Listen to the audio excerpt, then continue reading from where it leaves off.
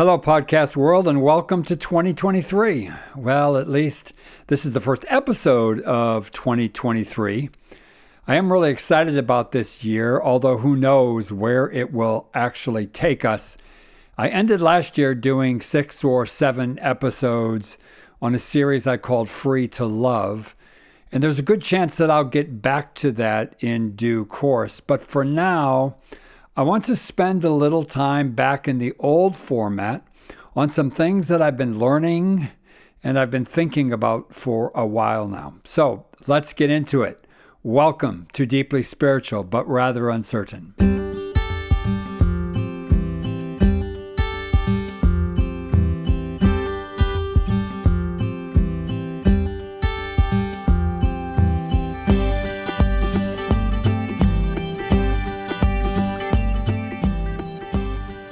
So here's my first question.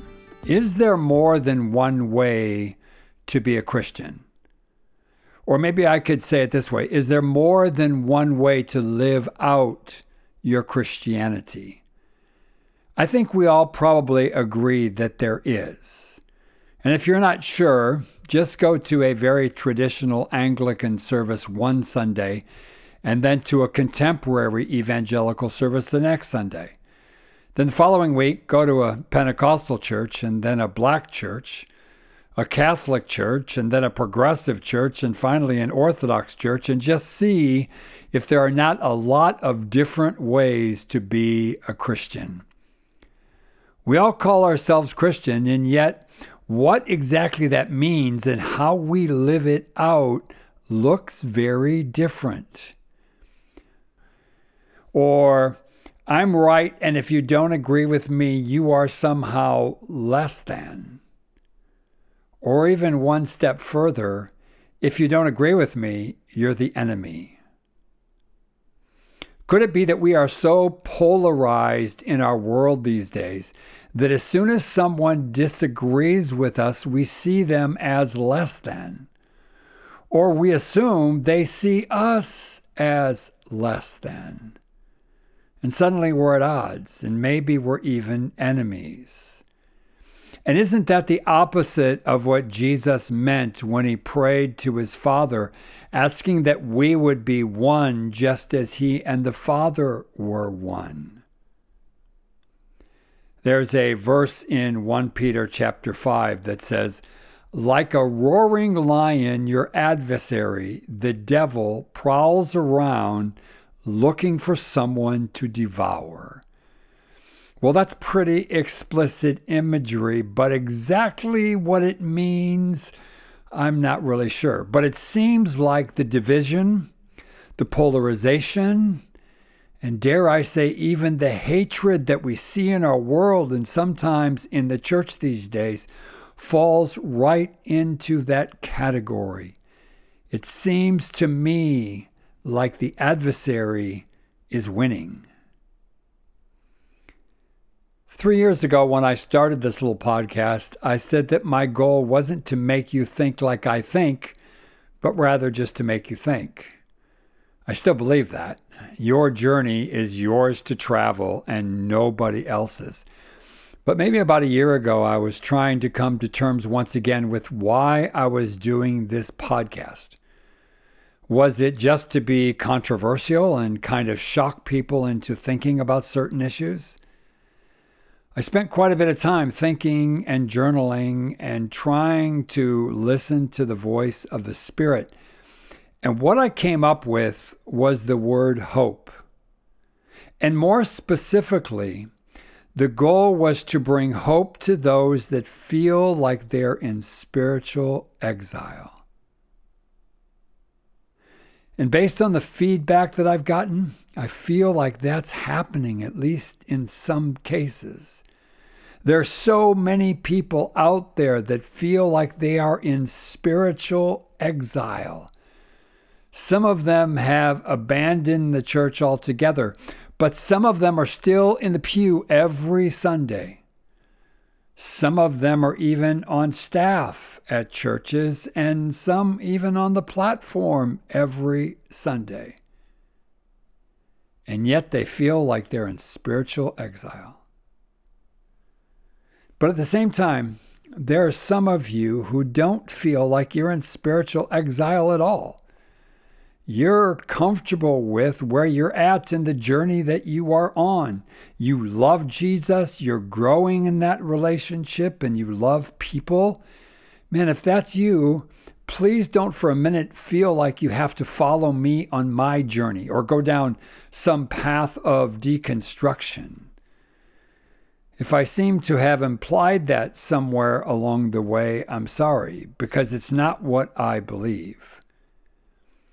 Maybe Christian unity has something to do with allowing each to go down their own road and not requiring them to follow us down our road. So the other day I had this thought that maybe my next podcast should be about the things we all agree on rather than the things we disagree on. We all call ourselves Christian. And yes, there are plenty of things that we disagree on, but maybe there are some things we agree on, whether you're a progressive or a Calvinist or an Orthodox or an evangelical or whatever label you wear or don't wear. So I started working on this podcast, but I found it was not as easy as I thought it would be. Not because I couldn't think about things that we probably agree on, but because I'm so indoctrinated with polarization that I would think, okay, we agree on this particular thing. But then my mind says, no, we don't. My mind automatically goes to the parts of that particular thing that we might disagree on. That's a problem. I am so programmed to polarization that I can't come to terms with the fact that we actually agree on some things. I say that to ask you that as we jump into these ideas, don't let your mind do what mine does and find the division in it, but rather look for the agreement. Look for the unity. Also, before I get into this, let me say that it is very presumptuous of me to think that I can speak for everybody in Christianity. To say that I'm skating on thin ice here is probably an understatement. So let me say that this is at least how I see it. I might be wrong, and you might disagree with me. Not a problem at all. Just hear me out and see what you think.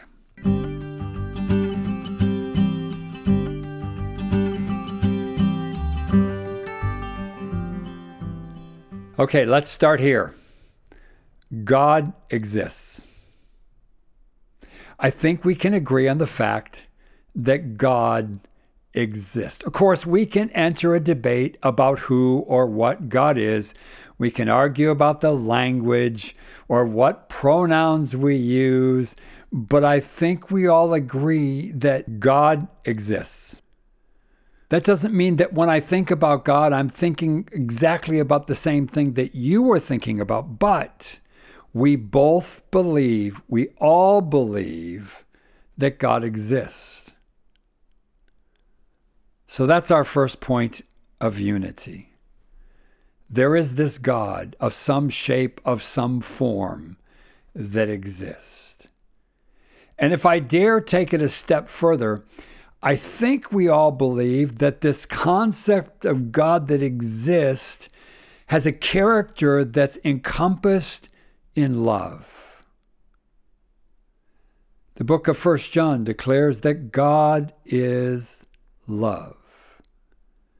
Now, you may immediately say, yes, Skip, but God is more than just love. Okay, that's fine. But let's start with this one thing, because I think we all agree on this one thing, that this God that exists is love. And I think most of us would say that love is God's very character. There's a wonderful hymn that I'm sure I've mentioned before because I think it's at least in my top 5 favorite hymns of all time, if not my very favorite. The love of God, how rich and pure, how measureless and strong, it shall forevermore endure, the saints and angels' song. But it's verse 2 that really gets me every time. It says this: could we with ink the oceans fill, and were the skies of parchment made, were every stalk on earth a quill, and every man a scribe by trade, to write the love of God above would drain the oceans dry. Nor could the scroll contain the whole, though stretched from sky to sky. I get goosebumps just quoting that verse. I think that no matter where we fall on our Christian theological paradigm, we should be able to stand together, arm in arm, and sing those words, "The love of God, how rich and pure." I think another thing we all agree on is the centrality of Jesus to Christianity. We agree that the way he lived his life and the way he died are at the very center of the way we live out our Christianity.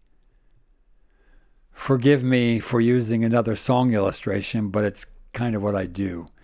I often think in songs. But there's this old spiritual that dates back to the days of slavery in the USA. It was taken and modified a bit by Fernando Ortega in 1999. It's called "Give Me Jesus." It says, you can have all this world, but give me Jesus. I think of Jesus differently these days than I did 20 years ago when I first heard that song.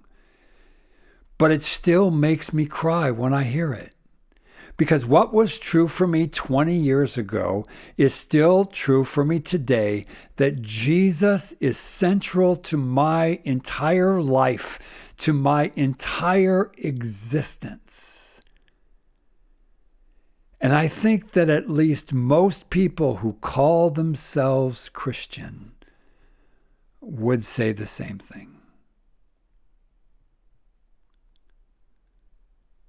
Another thing that I would say we all agree on is the centrality of Scripture. Now, certainly we don't all see it in exactly the same way. In fact, it seems that there are more ways to view and interpret Scripture than there are churches in the world. But we all agree that it's important, that it's a central part of what it means to be Christian. If you went to an evangelical church or a progressive church or a mainline church, you would most likely hear them talk about the Bible. Now, if they all spoke on the same passage of Scripture, they probably would have something different to say, which, by the way, I think is the power of Scripture. But they would all agree that it's important, and even that it's central to what it means to be a Christian. Some Sundays I sit in a very theologically progressive, or some would say liberal church. And other Sundays I sit in a rather conservative church, theologically speaking. I love them both. Both of them preach from the Bible. Sometimes in the progressive church, I hear things I may not agree with, and sometimes I hear things I don't agree with in the conservative church. In both churches, I hear things that inspire me, that encourage me, that challenge me towards transformation. Here's another one that I think we all agree on, and that's the importance of caring for the materially poor.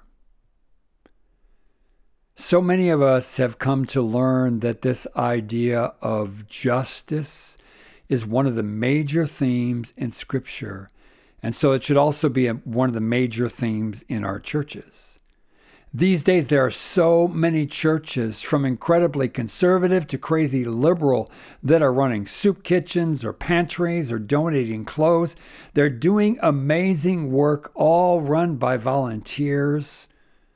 The response of Christians to natural disasters like Hurricane Harvey or Ian is amazing. Churches teaming up with other faith-based organizations or even organizations sponsored by other religious communities is so encouraging to see. For many years, I was involved with the Global Leadership Summit put on every year by the Willow Creek Association. Quite a number of years ago now, Bono was a guest, which, needless to say, we were all super excited about. He spoke about poverty and the fact that there is enough money in the world to end poverty. And he basically slated the church for turning a blind eye to the situation around the world. Then about 5 years later, he was a guest again.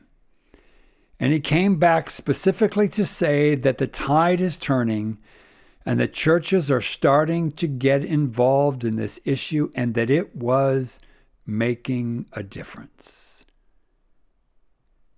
It wasn't that long ago that churches that served the materially poor were accused of engaging in the social gospel. And in their mind, the social gospel was not the true gospel.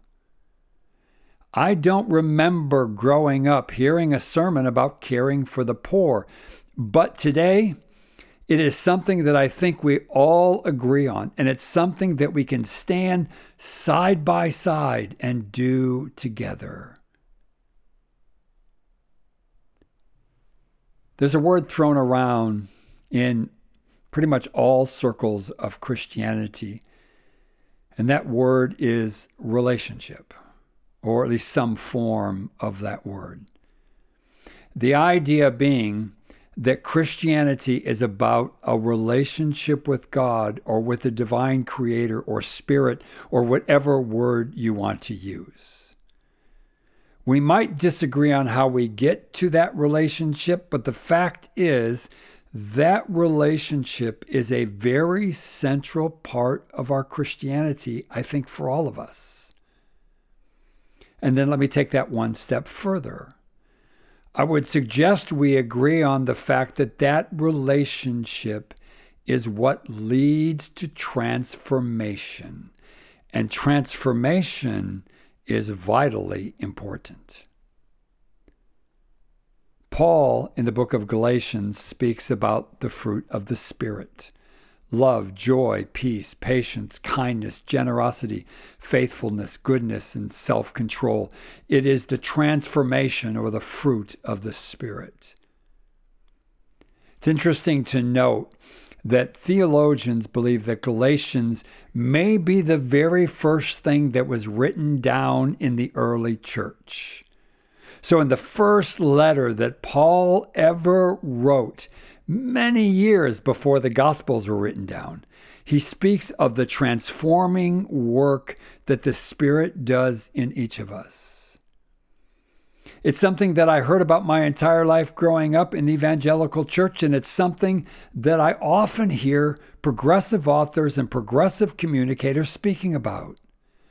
I regularly listen to a Catholic app called Pray As You Go, and the idea of transformation comes up regularly. Again, we might disagree on how we get to that point, but the idea that the goal of all of this is the transformation of ourselves and of our world is something we can all get behind and work toward. It is something that unifies us. Which leads me to my last idea. My Christian mother tongue would express my thought in the word calling. It's the idea that we're all called to do something, to serve the people around us and to make the world a better place. I go back and forth about whether I like the word calling or not. I think it has some baggage attached to it that may not be very helpful. And also, I think it's probably a bit of kind of Christianese. So the word that I tend to use these days is compelled. See, calling seems to imply that there's some kind of supernatural revelation that comes from outside to ourselves. I don't think that's what calling is. And so that's why I prefer the word compelled. What is it that I'm compelled to do? I hear that question in all of our traditions, from the most conservative to the most liberal. What is it that I am compelled, that I am called to do? A number of times I have thought about ending this podcast, but there's always something within me that just compels me to move on. So I keep going. That's what I try to do. But whatever language we use, I think that we all agree that being a Christian means that I'm doing my part to make the world a better place, to serve the people around me, to care for the environment, to volunteer in my church or in the community, to be generous with my money and my time. What is it that I'm compelled to do for the good of those around me and for my world? So let me summarize. Here's what I think we all agree on. Don't get lost in the individual words, but rather just let these ideas sink in. God exists, and central to who or what God is love. Jesus is central to everything we believe and everything we are as Christians. The scriptures take a central role and thus are vastly important to Christianity. Also central to Christianity is the idea of a relationship with God, and in that relationship, we are transformed. I think we would agree that a critical part of what it means to be a Christian is to care for the materially poor. And we are all compelled or called to live our lives in a way that makes the world a better place and serves the people around us. There may be more than that, but when you think about it, there is much that we agree on. The other day I was reading a devotional by Richard Rohr. I'm sure by now you know I'm a big fan. He has this devotional that is sent out every day by email. It's worth subscribing to, which you can do for free. Just Google it, you'll find it. But he did a post on the role of prophets and priests in the history of Christianity and the role that they play today. This is what he says. Prophets put together the best of the conservative and the best of the liberal, to use contemporary language. They honor their tradition, but they also say what's phony about the tradition. I guess that's what I'm trying to do here to some extent, although I don't think I would consider myself a prophet. I do spend a fair amount of time in this podcast pointing out what I believe to be the shortcomings of our system. But in this particular episode, I wanted to honor the tradition. To say that we are not as divided as we think we are.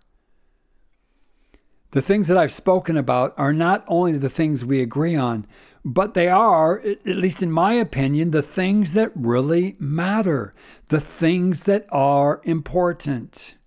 And on those things, there is so much we agree on. There is so much potential for unity. So let's not lose sight of that fact. We can and we will continue to discuss and probably disagree on the finer details of what it means to be a Christian. I will continue to point out where I think the church has done grievous harm to so many and that it needs to make amends and change its ways. But I will also do everything I can to help us see that, to put in the words of the song that comes out of the Jesus movement, that we are one in the Spirit, we are one in the Lord, and they'll know we are Christians by our love. If you're new to the podcast, there are about 60 previous episodes that you can go back and listen to in between the new episodes that come out. Also, connect with me on Facebook or Instagram. You can find the links below. And if there's a way you can help financially, you can do that through my Patreon page. You can find that at patreon.com/Skip Collins. Until next time, shalom.